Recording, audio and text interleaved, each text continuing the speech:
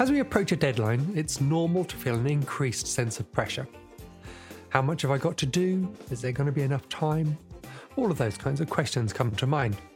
Used in the right way, this can help spur our students on, but too much of that pressure can be debilitating.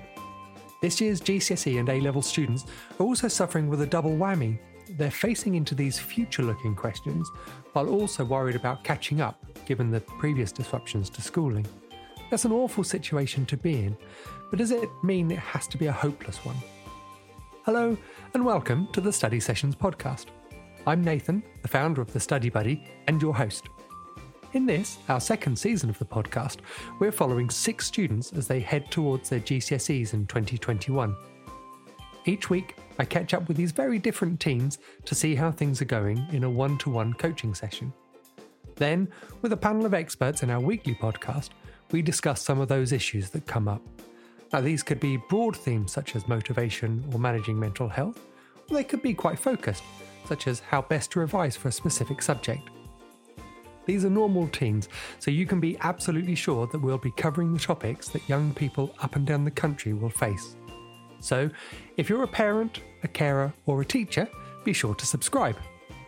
In this episode, we're thinking about this year's exams. Given the uncertainty, we'll be considering alternatives, as well as some practical guidance for parents when it comes to supporting their teens.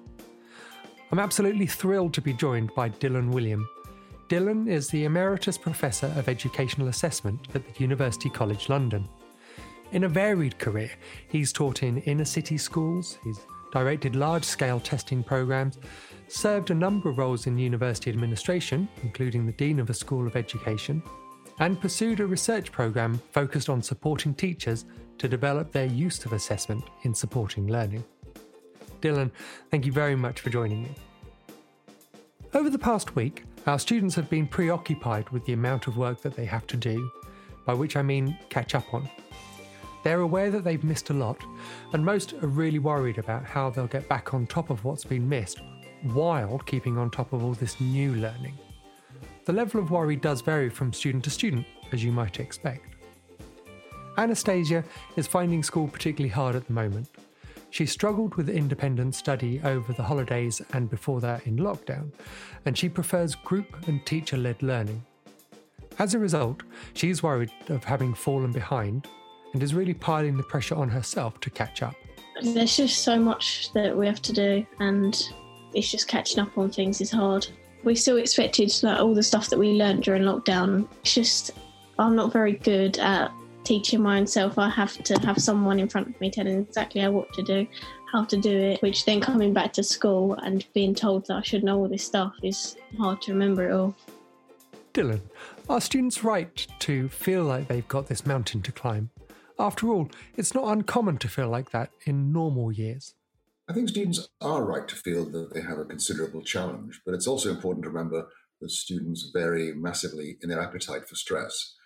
And so the fact is that stress is helpful up to a certain point and destructive beyond that. And where that balancing point is will differ from student to student. Some students are very happy leaving things to the last minute. Some students are very stressed by that and they want to prepare. So I think that it's very risky to come up with any prescriptions that will work for all students. But there are some things, I think, that the research is reasonably clear about. And that is the things that teachers told us 100 years ago, which is little and often is far better than trying to do things in a big spurt towards the end of the examination because of the way our memories work. So I think preparing steadily, months in advance of the exams makes your performance far better than trying to cram it in all at the last minute. These students have had exceptional break, I guess, from school. If we think about here in the UK, that the schools broke up in about March time, during lockdown, and then into a very long summer, it felt like, for many of them. And Anastasia in particular wasn't able to really do an awful lot, she didn't feel, during that time. Can you talk to us about loss of learning and whether or not that's something that is likely to have an impact on these students? There's no doubt that students do lose learning traditionally over a summer break. It's not as bad in England as it is in the United States because the summer holidays in England are much shorter than they tend to be in the United States. So there's no doubt that there is learning loss, but it's been very hard to find out exactly how much of it there is. So some studies have found, for example, that students go further back in maths than they do in reading, for example. That's probably because some students do read over the summer holidays. It's also suggested by some people that students from more affluent backgrounds do more reading over the summer, and therefore their learning loss, at least in reading, is less than it is for students from less advantaged homes. But it's also surprising how variable the estimates are. So some studies reckon that learning loss is about 10% of what was learned the previous year, and others put it at 40%. So we really know surprisingly little about learning loss. And the other thing to be aware of is that if you test students on the first day back, then they won't do very well. But that's not measuring learning. It's measuring how easy it is to retrieve things. And what's surprising about memory is if you've ever learned it in the past, even if you can't retrieve it now, a quick refresh will actually bring it right back up to as good as it was when you last studied it in depth. So we need to be quite cautious about concluding too much from any surveys that people do when students return, because that's measuring what psychologists call retrieval, not measuring real learning. But isn't it that retrieval that's at play when we come to final assessments at the end of a year? Of course it is. But in terms of learning, what the research shows is that we want to increase the ability to recall things in an examination. And the thing that drives that in a permanent way is what's called storage strength, the idea of how well it was learned, how well what you've learned is connected to everything else you've learned. And so when you are tested, when you haven't done anything for 2 or 3 weeks, then you might not do very well. But if you're tested the day after, then how well you will do depends both on how quickly you refreshed it, but also how permanent that learning was 2 months ago. Little and often keeps on refreshing that memory, and that's then less stressful because you feel better prepared.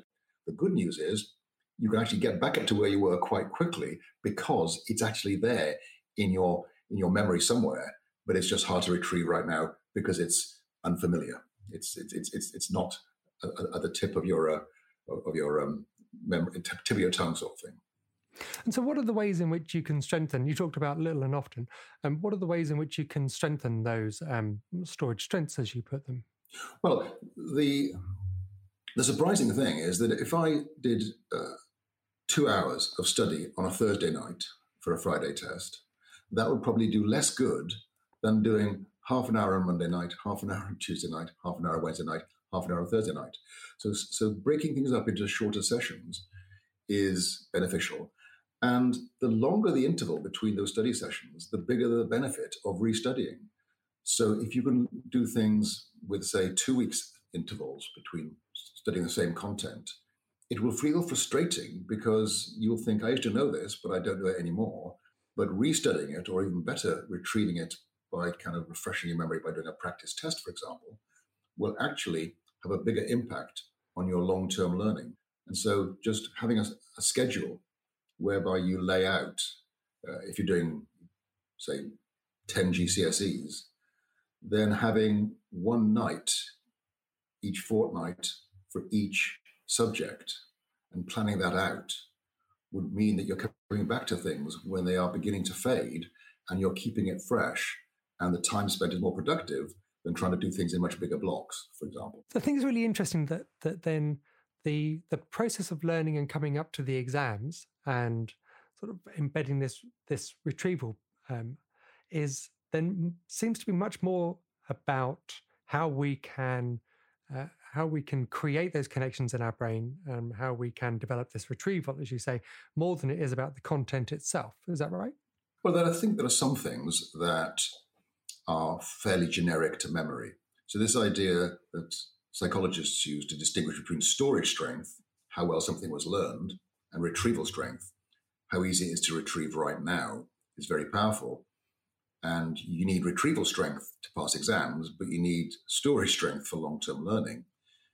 The important point is students who do best in exams are at the point where both storage strength, how well it's been learned, and retrieval strength are high.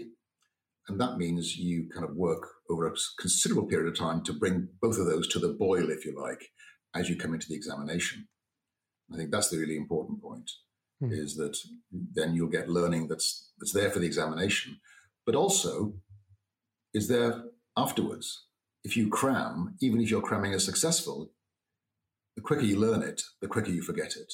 And that's the other message. We can debate about whether exams are a good idea or not, but right now we have an examination system that does require students to accumulate things and to kind of put it all together for a couple of weeks in the summer. And what we now know is there are ways to prepare for that, and practice testing and spacing out your revision over a considerable period of time are the two clearest things that the research suggests on a generic basis. Then there will be subject-specific strategies for particular subjects. How might those strategies vary? Is it as simple as maths on one hand, English for another? Is it, does it vary by student? It also depends on the particular syllabus you're following. So some examination syllabuses are more predictable. The exams they set for those syllabuses are more predictable. So teachers have a role to play here in helping students understand what it is that is going to be coming up in the exam. And so it's very difficult to be prescriptive. But an exam where question 3 is always about quadratic roots every year at the A level is going to be easy to prepare for. Just make sure you're good at extracting quadratic roots.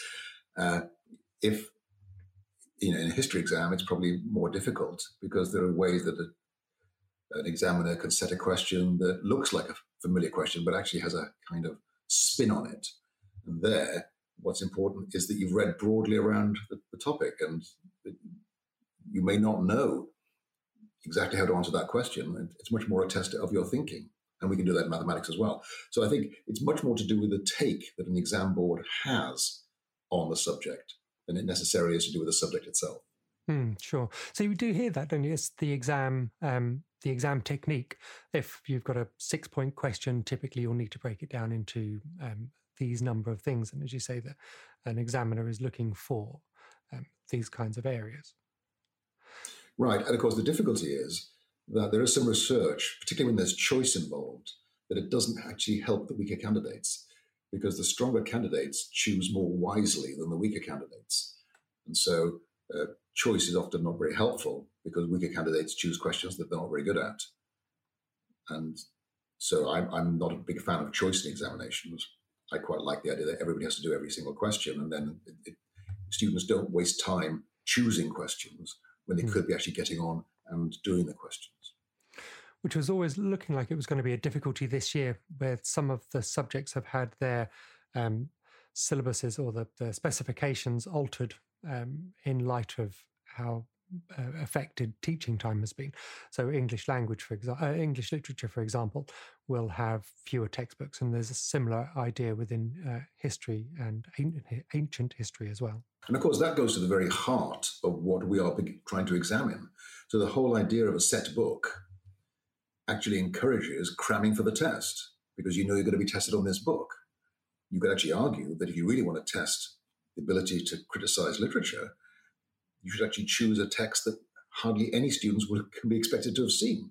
In the same way, in mathematics, you can either have things that are very familiar, which just tests technique, or you can actually set really novel problems that students are highly unlikely to be able to rehearse in advance. They're testing completely different things, and they make a huge difference to, first of all, how well students do, but also what's the best way to prepare them. So, as you said, and you said before, we are in a situation where the assessment is at the end of a period of time. But I'm quite interested to explore what alternatives there might be. And that's not entirely theoretical, because also we are in this changing landscape.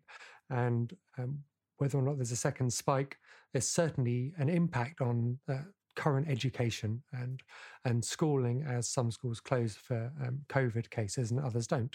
So I'm really interested to find out what alternatives there might be. So the government presumably are looking at this right now. If you were in their position, if they were on the phone to you, what kind of thing would you be suggesting as an alternative? If you look at assessment in other countries, you see that England is towards one end of the extreme, from external examinations set by an external agency marked by strangers, towards the other extreme, which is assessment done entirely by a student's teachers. And both of those extremes are pretty unfortunate. So the English system, which has no place for teacher judgment, is odd. The difficulty is when you begin to add teacher judgment. So in America, for example, there's these what used to be called the Scholastic Aptitude Test, and it's now just the SAT, which is basically an aptitude test. It's meant to be curriculum neutral. But that's falling out of favor, and universities are increasingly relying on the grades given to students by their teachers.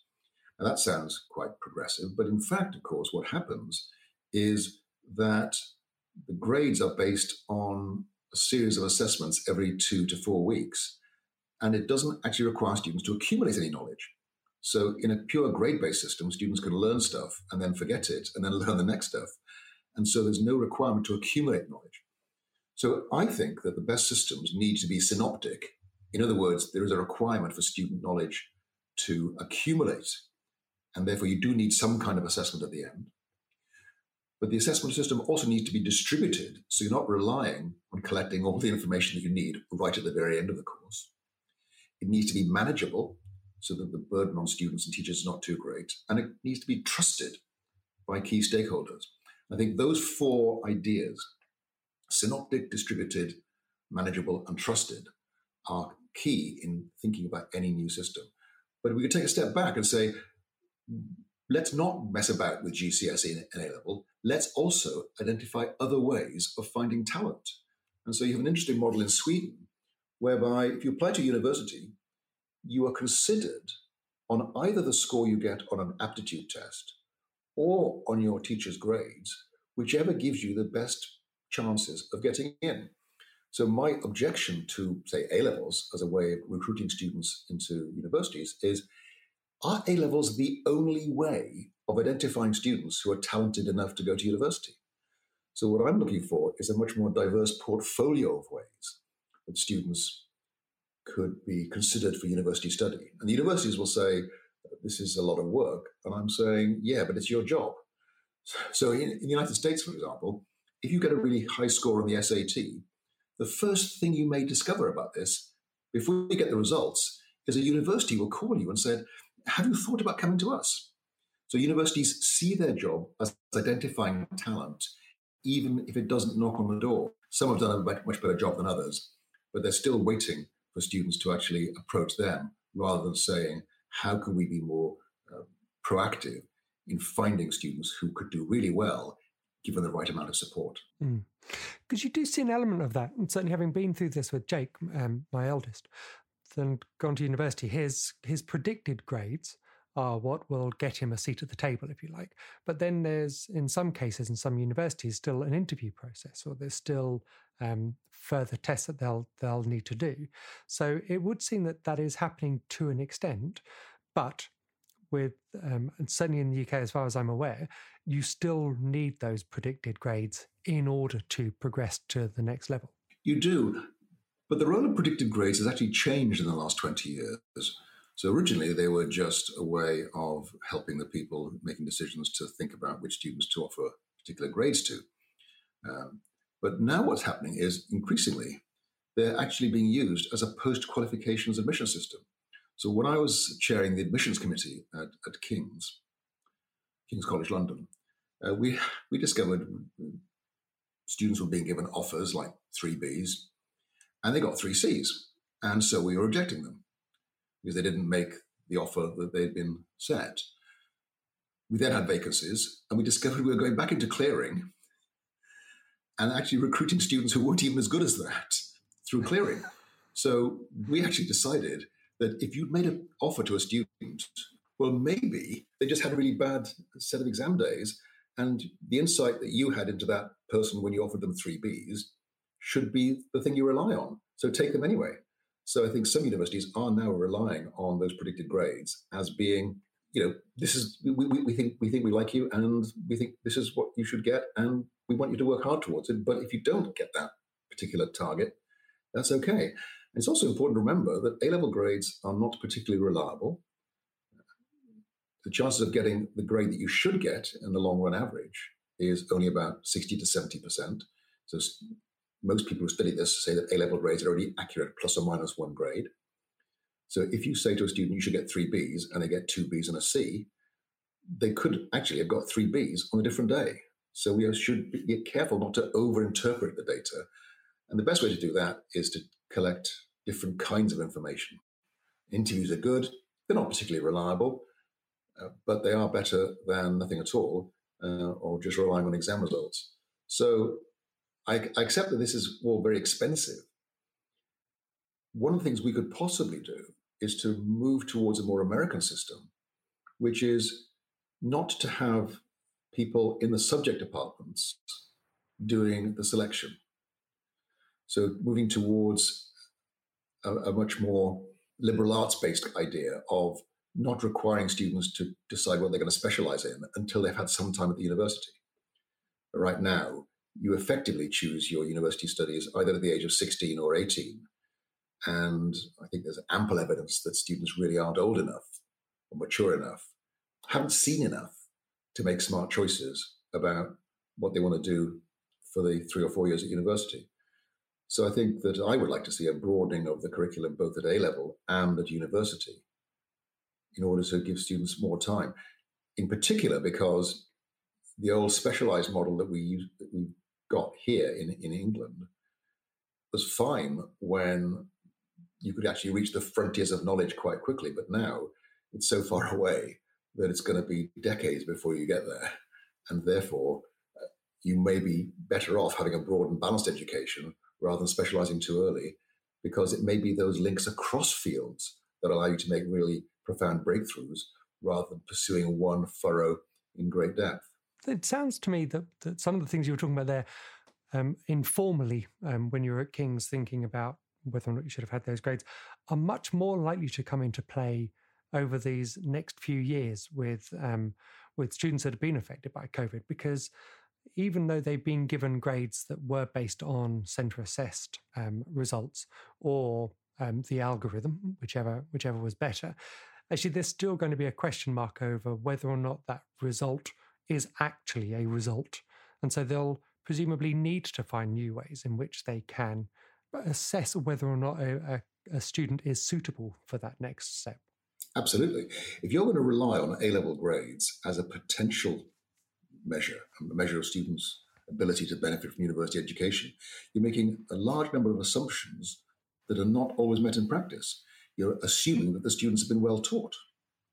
You're assuming that the students knew what they were doing, that they didn't have any kind of major disruption through family issues over the course of their studies. And what I'm saying is, maybe if we stop assuming those things, we'll find other solutions to find ways students can benefit from university education. Because, hiccups happen in the course of educational progress, and yet relying on A-level grades assumes that nothing has gone wrong. Teacher didn't teach the wrong syllabus, teacher was a highly effective teacher was knowledgeable, the teacher wasn't sick. All those things make those grades less and less useful as indicators of student potential. And I just think we need to recognize that the school closures that we've had over the past 6 to 9 months just make us recognize something we should have been recognizing for a long time. And as you say, that's helping the students to find the right next step, but presumably also right for the universities, because they're attracting have the potential to attract a more rounded talent. And say universities, and I think also colleges and further education establishments will be in the same vein, won't they? That if they can look beyond the number or the letter, that actually you're in a much better position to find someone who's going to flourish, or at least won't give in to various pressures and have the negative impacts that we've seen on well-being. I think that's right. I think the thing we have to be careful about, which is why I talk about synoptic and distributed systems, is that if we get rid of formal assessments entirely, then there's a real danger that admissions tutors will recruit people who are like them. We actually reproduce the orthodoxy. The good thing about the examination systems that are in most countries is they're relatively objective. And people forget that the much reviled SAT in the United States was introduced at Harvard to stop the seats in Harvard being filled by the sons of alumni. They wanted to actually find ways of finding talent. So I just think we need to find more ways of identifying talent. It could be an aptitude test rather than a content-based examination. So a mixed economy, I think, is something that we'd heard in a previous podcast of assessments, both final and ongoing. Right. And the thing you have to watch for when you bring in teacher assessment is, first of all, there is evidence that teachers can be biased. A recent study showed that shown a picture of a student that had been digitally altered to make the student appear 20 pounds heavier changed the grades that teachers awarded. So wow. teachers give lower grades to overweight students. So there's a lot of things we'd have to look at. But the thing that worries me far more, and I think that the government was right to be concerned about this, with its introduction of controlled conditions assessments, when you actually allow students to take assessed work home, you don't know who's doing their work. And the big mistake we made in GCSE in the late 1980s was that coursework became an addition to the coursework. So coursework should have been the work of the course, but it became these special set-piece assignments, which were done in uncontrolled ways. And therefore, you had no idea who's doing the work. And so all of these things bring in problems. What we need to do is to actually think, how can we get more diverse evidence? So yes, a mixed economy. This is one of the key rules in assessment is the more different ways you have of finding evidence, the more likely your assessments are to support valid conclusions. But then also thinking about what are the particular problems with this method, what are the particular problems with this method, and having more judgmental ways of aggregating them. So all these things need to be looked at carefully. But yes, a mixed economy, a more diverse set of ways of providing evidence of potential, I think is definitely the way that I would recommend the government should proceed if it asks me for its advice. And certainly I think from what we've seen that this situation has really shone a light on the inequality that exists amongst students in different schools. So as you mentioned early on, that there's evidence that that students from more well-off families are reading more, and therefore the learning loss in English is less. And I think we're seeing that now, aren't we? That with school lockdown, those children who are at better funded independent schools or others have better access to online resources. And so actually there's quite a gulf between those who have and those who have not with this current situation. There is, but figuring out the causes is much more complex than people assumed. So the best data that I've seen from England in terms of achievement at 11 and achievement at 16 in GCSE suggests that only 10% or so of the variation in the grades that students get at GCSE is caused by the school the student attends. Most of it is due to factors to do with the student. And the other thing that's really surprising, and this comes from my former colleague, Robert Plomin at King's College London, the other thing that we're discovering is there's a substantial genetic influence. I know nobody wants to talk about this, but the fact is that some students find learning easier than others. Estimates are that the fastest learner in a class, a mixed ability class, is probably learning stuff 4 times quicker than the slowest. And so there's this kind of endowment that some students, they haven't deserved that. Those students who have got given those brains that soak up school stuff have done nothing to deserve those brains. In the same way that tall people are more likely to be basketball players, but they've done nothing to deserve being tall. And the evidence is that the genetic contribution is not zero. So some of the most surprising work of Robert Plomin shows that actually home background, the home influence, the things that parents are doing, doesn't seem to be anything like as strong as people have assumed in the past. And so the shared environment, the environment that 3 brothers in the same family share, seems not to be that important as an influence on how things turn out. And so it's very difficult to pin down these causes. And I would say, so what? Because the fact that some students find learning easier than others doesn't tell us what kind of society we want. So my advice is, if some students need more support to be successful in school, then we should actually pull out all the stops to provide that support. We want to get every single student up to a level where they can participate meaningfully in society. And I think that means giving far more resources to the students who find learning more difficult. So the fact that some students find learning easier than others does not tell you anything about what you should do about that. That is driven by your view of what kind of society you want to build. So many different factors in play. And as you say, so the three brothers analogy works really well for me because I've got two younger brothers, and we are all, I'm going to go with blessed because it's my podcast. Blessed with different virtues. Mine was more bookish. The middle brother was, or is, very, very sporty, excelled at absolutely everything that he did in a sports field, completely unlike me. And then our youngest brother, bless him, was born with the confidence as if he was gifted in every other field. But as you say, that our home life was exactly the same. But it wasn't. You see, the point I'm making is that if you're bookish, even if the difference is tiny, you'll read a bit more. And then you actually enjoy reading more because it becomes easier. And therefore you read even more. So the extraordinary thing is that tiny little differences in dispositions can be magnified by the way that you actually respond to those things. And if you take a class of 11-year-olds, the most avid reader will actually read 4 million words a year. The least avid reader will read 50,000 words a year. Wow. So there's this very complicated dynamic that our environment is influenced by our predispositions. We actually create environments for ourselves that match our preferred ways of operating. So, sort of an unconscious bias towards our own flourishing. Absolutely. And so, there's this figure that's thrown around about practicing. 10,000 hours of practice makes you good. Well, it may not actually. It's actually a misreading of Anders Ericsson's work anyway. But the important point is, who does 10,000 hours of practice? The ones who find that practice gets you somewhere. If you don't have that bit of talent, you're highly unlikely to keep on practicing if you're not making any progress. So these things interact in extremely complex ways. And the really important thing from this research is that we actually tend to choose for ourselves environments that match our preferences.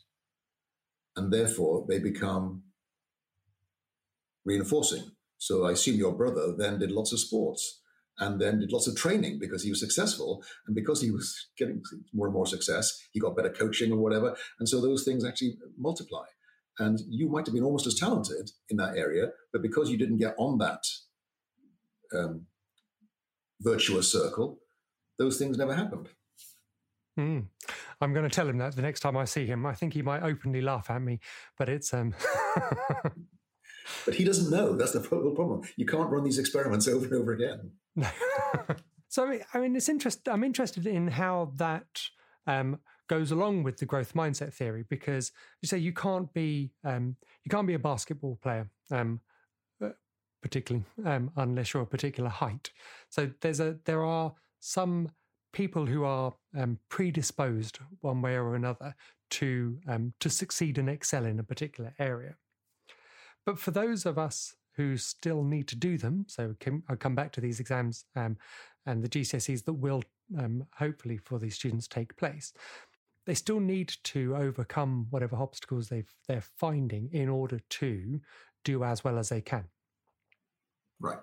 So in basketball, I always quote Tyrone Muggsy Bogues, who played at the top level of American basketball in the professional leagues with a height of 5'3" tall.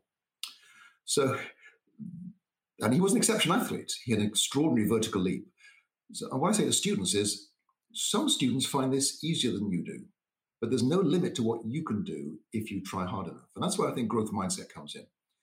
So growth mindset's been attacked recently as being a sham or a fake.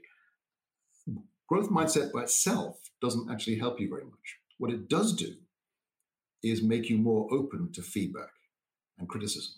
Because if you have a growth mindset, you welcome feedback because it's a chance to direct your improvement. If you have a fixed mindset, then feedback is unwelcome because it might show you're not as smart as you thought you were. So I think getting students to understand that everything is malleable is really important. And it's also important to remember that every student that I've ever met has a growth mindset for something. I ask 12-year-olds in the city, can you drive a car? And they say no. That's why it has to be the city, because in the country they probably already can. But I say, can you drive a car? They say no. Do you think you'll be able to learn to drive a car if you want to when you're 18? And every 12-year-old I've ever met says yes. Every 12-year-old has a growth mindset for car driving. And what we need to do is to get every student to believe that maths and science and modern foreign languages are just the same. You can be as good as you want to be in this if you're willing to put in the time. I think that's the really important disposition we need to develop in our young people, is this idea that smart is not something you are, smart is something you can get. So if I take us back then to where we started in the beginning, that there is a mountain to climb, figuratively speaking, of course, and then there's content that needs to be caught up on, and there's still content that needs to be taught. But in actual fact, students should be open to the possibility that actually they can do it if they were to put their minds to it and need to find a way through. Absolutely. And I think that the worst they could do is panic or try to do something really speculative. I think steady as she goes, yes, you will have missed out on content, but by focusing on what you need to be doing, by looking forward rather than back, you are where you are. Nothing, that's why I say to students, nothing that you can do right now changes where you are right now. But everything you do feeds into where you can be.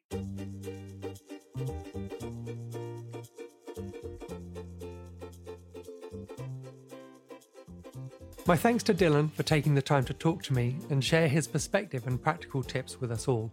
Many of the experts that we've spoken to agree that the system is outmoded, and it was interesting to hear Dylan talk about the shortcomings and upsides of various different approaches to assessment. As an employer myself, I can absolutely see the need for a better metric of a candidate than simply letters and numbers. And while many will point to the fact that places are awarded after an interview, applicants typically will have to make it over these grade hurdles in the first place. And as an individual, as a person, I would certainly be happier if I wasn't judged solely on one moment in time, especially if I didn't think that reflected the whole of the journey. Who knows, perhaps this pandemic will be the catalyst for a more balanced and varied approach. For now, though, we're in this odd position of having a system that's entirely reliant on a final exam, while also having this distinct possibility that those exams might not take place. I've joked before that uncertainty is the only thing we can count on right now, but that's neither particularly funny nor helpful to the young people in their exam years. The good news, I guess, is that preparing for final assessments early is a no-regret strategy. Dylan talked about little and often, and that spacing study and revision out over a longer period of time is significantly better than cramming. If exams do take place, this will have strengthened the storage of that information, while practicing retrieval, testing yourself, is a great way to hone those retrieval skills. If they don't take place, this approach should help to show progress and also help evidence any attainment if teacher assessments form part of any future grading approach. It can be difficult to muster the motivation to study at the best of times, but when you're catching up as well as learning new content, it can only be harder than ever for those young people taking exams. If you haven't already, I'd really encourage you to take a listen to episode 4 in this season, where we explored motivation and the difference between activating and sustaining. Our experts there gave some great practical advice on how to get going and also overcome some of the more common barriers.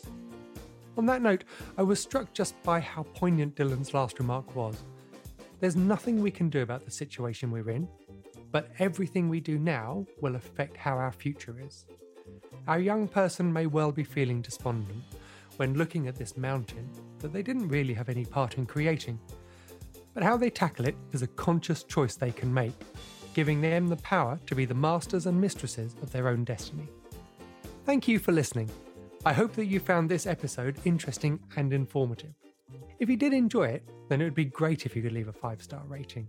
It helps us to reach other parents and help them to support their own teens.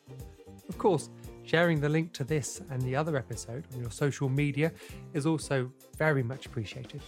There'll be another episode next week, so please don't forget to subscribe to the Study Sessions podcast.